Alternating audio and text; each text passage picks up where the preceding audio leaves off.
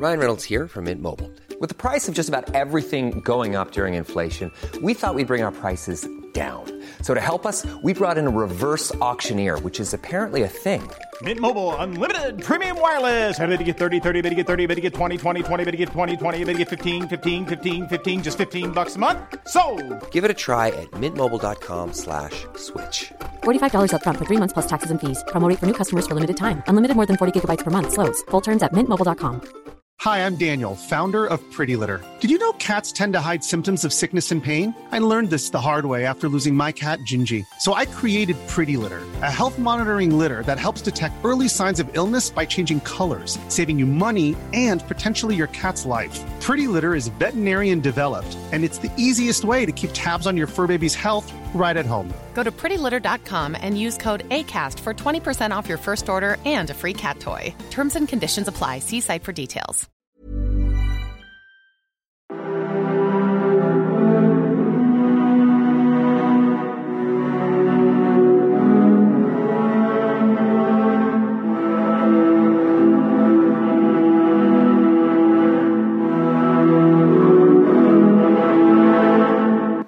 Hi there and welcome to the Explaining History podcast, and today I want to talk about the politics within Black Harlem in the 1920s and 30s, and the reason why I want to talk about this is because not only was Harlem the epicenter in America of black cultural and intellectual life, not to discount other hubs of black cultural life, but Harlem really does stand out in the 1920s as being the kind of the home of people like Paul Robeson and Langston Hughes, and the beginning, the sort of the epicenter of jazz with the likes of Duke Ellington.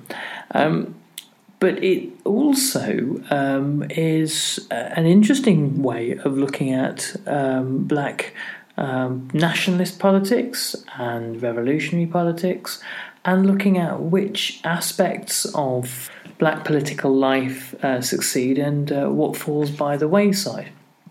And when we do that, we'll see some evidence that gives us deeper clues about the overall thinking and attitudes and outlooks within not just the black community in Harlem, but the black community across America.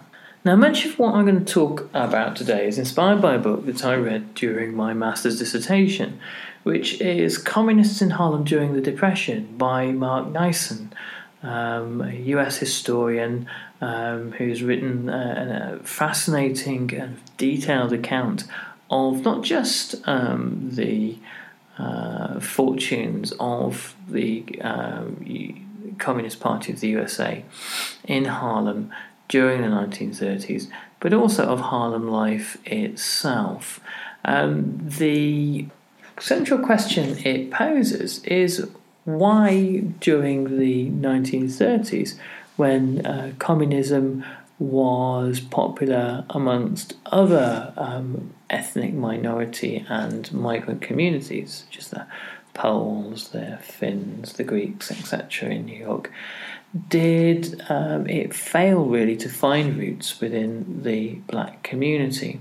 And when it did become popular temporarily in Harlem, it withers really on the eve of the Second World War. And the answer, I believe, is that the relationship that the black community in Harlem had with communists was seen primarily through the prism of black experience itself, as you would imagine. And the experience of black people in America, the experience of black oppression in America, is one that doesn't readily lend itself to notions of internationalism, i.e. finding common cause with other white workers and identifying as an oppressed class as opposed to an oppressed race. It was very difficult to make that case to black people in Harlem or anywhere else. One of the other notable areas of black Marxist radicalism in the 1920s and 30s comes in Alabama, where the Communist Party of the USA managed to organise the black sharecroppers in the Deep South. And black communism in Alabama, considering how many threats it would have been under, is surprisingly resilient, but it's really a real kind of exception to the rule. Black nationalist organisations such as UNIA, the United Negro Improvement Association, led by Marcus Garvey, have far greater successes in Harlem during the 1920s at least. And during the 1930s, when the economic crisis of the Wall Street crash and the Great Depression devastate Harlem and bring about mass unemployment, the main beneficiary is neither the communists nor UNIA nor either of the mainstream political parties, but it is, of course, the church, where a great many Harlemites turn to find solace and comfort in very difficult times, which is understandable. Now, for those black communists who did join the party, one of the main appeals of the Communist Party was the Bolshevik Revolution in Russia itself, and the particular aspect of Soviet communism and later Stalinism that they extract is its supposedly post-racial credentials. The idea that internationalism and workers' solidarity and the question of nationalities in Russia had been amicably resolved, and that it was the one society in the world where there was apparently no racism at all. Of course, this is to some extent naivety. There was obviously, as Stalinism bears out on at least a grassroots level, all manner of racist attitudes that persist. However, when in the early 1930s, a black American auto worker, Robert Robinson, goes and works in what becomes Stalingrad on the car plant there, and two emigre white American workers violently assault him. It's the white American workers who are threatened with long jail sentences and eventually kicked out of the country. And Robert Robinson himself becomes something of a celebrity, something of a hero of the people in the Soviet Union, and stays on and has quite a glittering political career, in no small part because the Soviet Union wanted to make out and make the point that it was a post-racial society where kind of racist, fascist ideas would not be tolerated.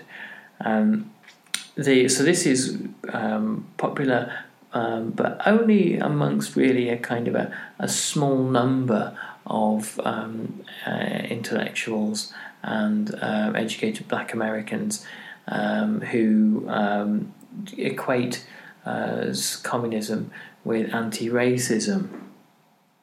As I said, UNIA was far more popular within Harlem, and UNIA have no revolutionary ideas in terms of social revolution, in terms of defying the capitalist system. Garvey looked upon capitalism as being essentially a virtuous system where the hard-working and the thrifty and the worthy were rewarded. And he also thought that the pressures of capitalism would improve blacks. They would raise the condition of black people and take them away from dependency. This is something of a Booker T. Washington notion, really. In addition to that, W.E.B. Du Bois of the NAACP similarly was interested in the maintenance of civil rights for black people, i.e. the observance of the existing law and the existing constitution. But the idea of a social revolution was an anathema to him. He didn't want that at all. So, under conditions of capitalism, the black residents of Harlem didn't see communism as the answer. Instead, that they recognised that they existed in a racialised labour market and white workers were the competitors, and it was very unlikely they were going to form these kind of internationalist fraternal bonds with their fellow white proletarians and vice versa. But this is the idea that the communists tried to foster, and in many ways, in many cases, they imposed this idea on their party members. So they tried to force black and white party members to work together when there was really a great deal of reluctance to do that. There are incidents of the different local parties in other parts of New York, other more white European parts of New York, where racist ideas persist, and white workers do not want to support industrial action on behalf of black workers. Some of them believe that part of the reason for joining a socialist party or a communist party or a trade union is to protect their status as privileged white workers.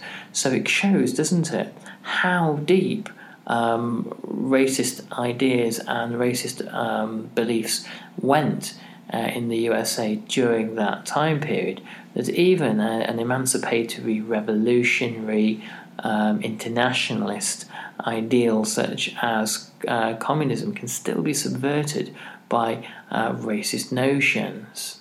The population in Harlem was very well educated, comparatively speaking.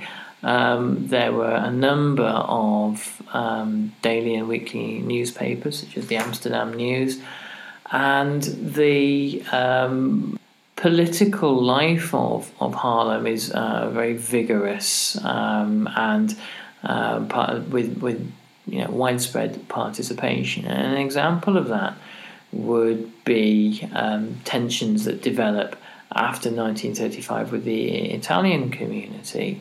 There is a growth in membership of the Communist Party after 1935, in large part because of the Italian invasion of Ethiopia, of Abyssinia, and the belief that once again the African race was, or the African peoples were under threat from imperialism. There is a great emotional connection amongst black Harlemites, and you can no doubt find this amongst black people across America in the 1930s, to Africa, to colonized Africa, in a way that perhaps there hasn't been in subsequent generations, partly because of the historical conditions of colonization existing at that time. There is outrage over the invasion of Abyssinia by Mussolini in 1935. The popularity of these actions amongst Italian Americans is very low. There's very little evidence that the Italian Americans were cheering this on, but it leads to ethnic community tensions nonetheless, and it leads to an upsurge in Communist Party membership in Harlem, because if the communists were known for anything, it was their opposition to fascism. The decision by Stalin in August 1939 to sign a treaty with Hitler. Ryan Reynolds here from Mint Mobile. With the price of just about everything going up during inflation, we thought we'd bring our prices down. So to help us, we brought in a reverse auctioneer, which is apparently a thing. Mint Mobile Unlimited Premium Wireless. How to get 30, 30, bit to get 30, bit to get 20, 20, 20, bit to get 20, 20, bit to get 15, 15, 15, 15, just $15 a month? Sold! Give it a try at mintmobile.com/switch. $45 up front for 3 months plus taxes and fees. Promo rate for new customers for limited time. Unlimited more than 40 gigabytes per month. Slows full terms at mintmobile.com.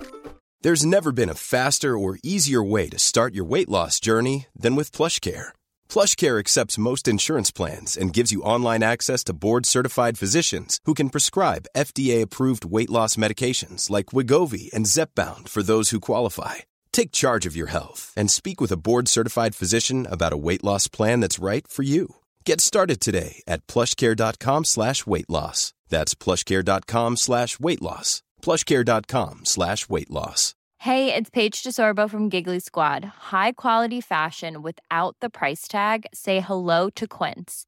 I'm snagging high-end essentials like cozy cashmere sweaters, sleek leather jackets, fine jewelry, and so much more. With Quince being 50 to 80% less than similar brands.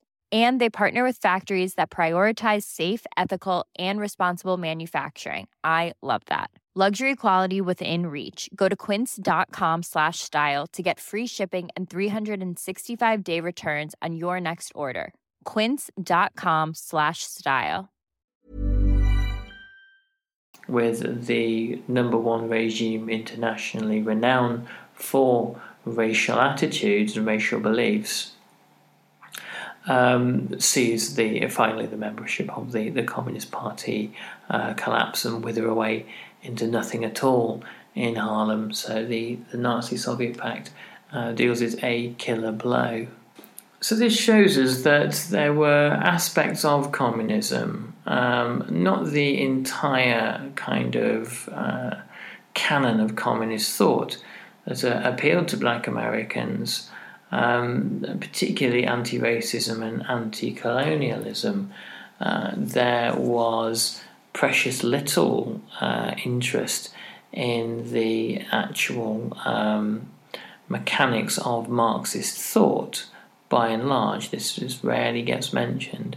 And if you imagine that the forerunner to the development of the Communist Party in Harlem was an organisation called the African Blood Brotherhood, which developed in 1919 and was a self-defence organisation based on ideas of racial pride and self-determination for black people in countries where they were the majority, so anti-colonialism and in the Caribbean and in Africa. Similar ideas to UNIA, and there is a kind of a strain of these ideas later on in the Nation of Islam and other radical black power organisations after the assassination of Martin Luther King. Many Harlem intellectuals seem to shift left towards the end of the First World War, and they have something of an unpleasant shock in the guise of the first Red Scare and the Palmer raids, but I'll come on to that in a moment. I want to talk about a guy called Cyril Briggs. Cyril Briggs was one of the founder figures of Harlem communism. And he was from the West Indies. He became an editor of Harlem's Amsterdam News. And in 1918 he sets up his own magazine called The Crusader, and it was dedicated to a renaissance of Negro power and culture throughout the world. And in 1919 he founded the African Blood Brotherhood. He becomes more and more shifts towards the left more and more throughout this period. And one of the reasons for this is the Russian Revolution and the idea that the Russian Revolution is essentially in part an anti-racist affair, or presents the potential for anti-racism throughout the world and anti-colonialism. So much of the thinking in the black nationalist thinking in Harlem in the 1920s is very internationalist, very sort of pan-African, pan-black, pan-African, and anti-colonialist, and sees kind of that people in Harlem have common cause with people in Africa and the West Indies. And the nationalism of Briggs was very segregationist. He said he didn't see that black people stood any chance in America of an integrated future, and that there was never going to be a time when they could live peacefully with their white neighbours. And so he said the ultimate goal is to return to the motherland, to return to Africa, and to work out, as he says, a proud and glorious future for the African race. But the revolution kind of does change this thinking, and the position that emerges in Briggs's writing by 1921 is an abandonment of the idea of repatriation to Africa, and instead an idea that the emancipation of black people in America and anti-colonialism in Africa went hand in hand, and you could remain in America and ensure that Africa was liberated at the same time. Because liberated Africa would create strong black states on the continent, and those strong black states would act as a kind of a rock for a black diaspora to rely on, and would be essentially the mother country that would stand up for the rights of diaspora black people around the world. And he makes the comparison with Ireland. And of course, Ireland is going through a civil war at this point, and going through anti-colonial struggle. And he says, the Irish Americans look to a free Ireland to represent them. Black Americans must look to a liberated African nation in order to safeguard them. Of course, the biggest and most influential organisation of the time, saying largely similar things, is UNIA, led by Marcus Garvey. Marcus Garvey had transitioned from more socialist and revolutionary perspectives at before the First World War to a far more nationalist and in some ways racial, and you can even possibly read slightly fascistic idea about the development of the black community in America. I mean, Harlem was his epicenter, and one of the reasons for this transition from the left to a more conservative or even reactionary set of positions was the Palmer raids. The fact that the anti-communist hysteria in America after the First World War was connected also with an upsurge in racism.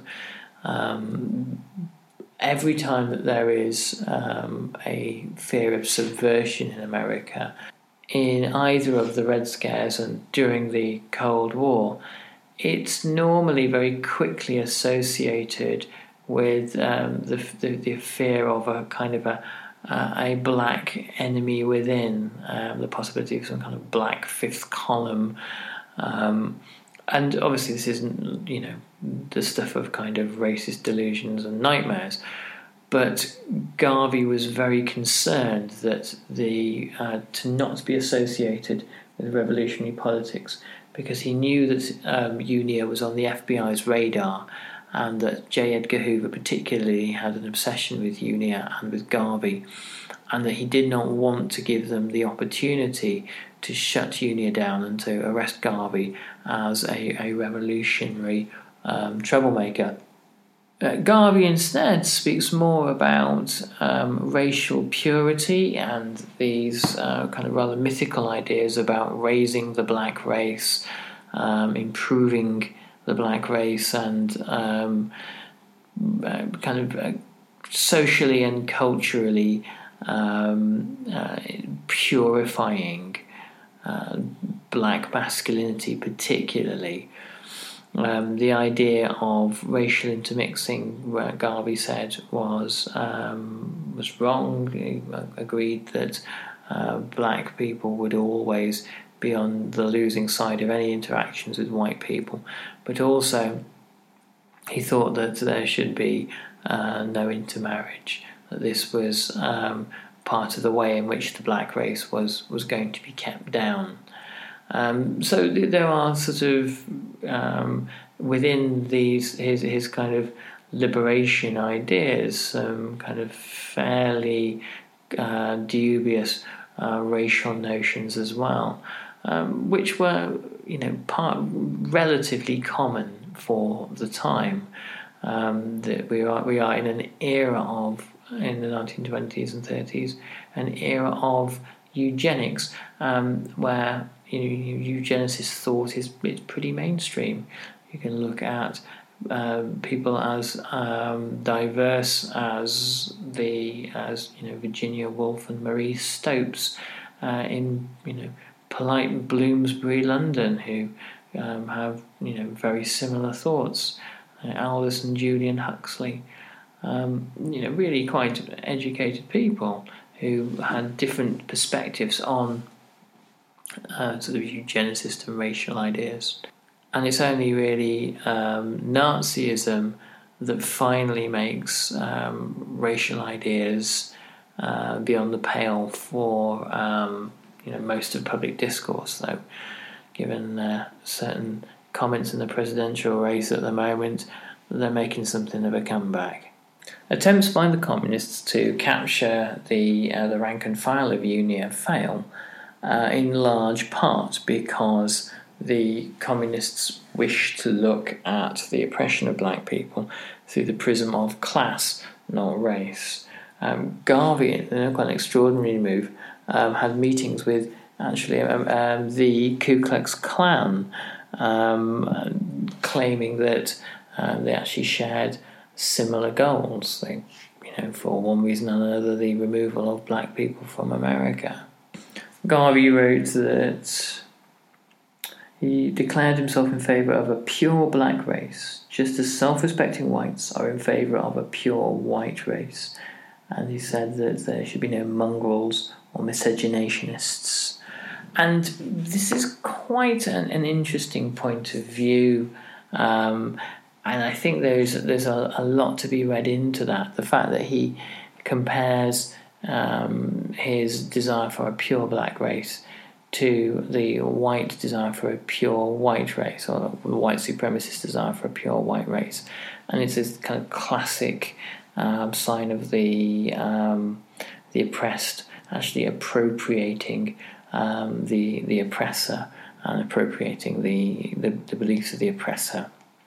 One interesting trend throughout this period actually is a decline in politicisation among black people in general, partly because of the fear of being associated with political radicalism, and also the fact that there is this kind of a wave of political conservatism throughout America, and an increase in the 1920s, up until 1929, obviously, of prosperity. So there are, shall we say, fewer, more pressing political questions to be answered.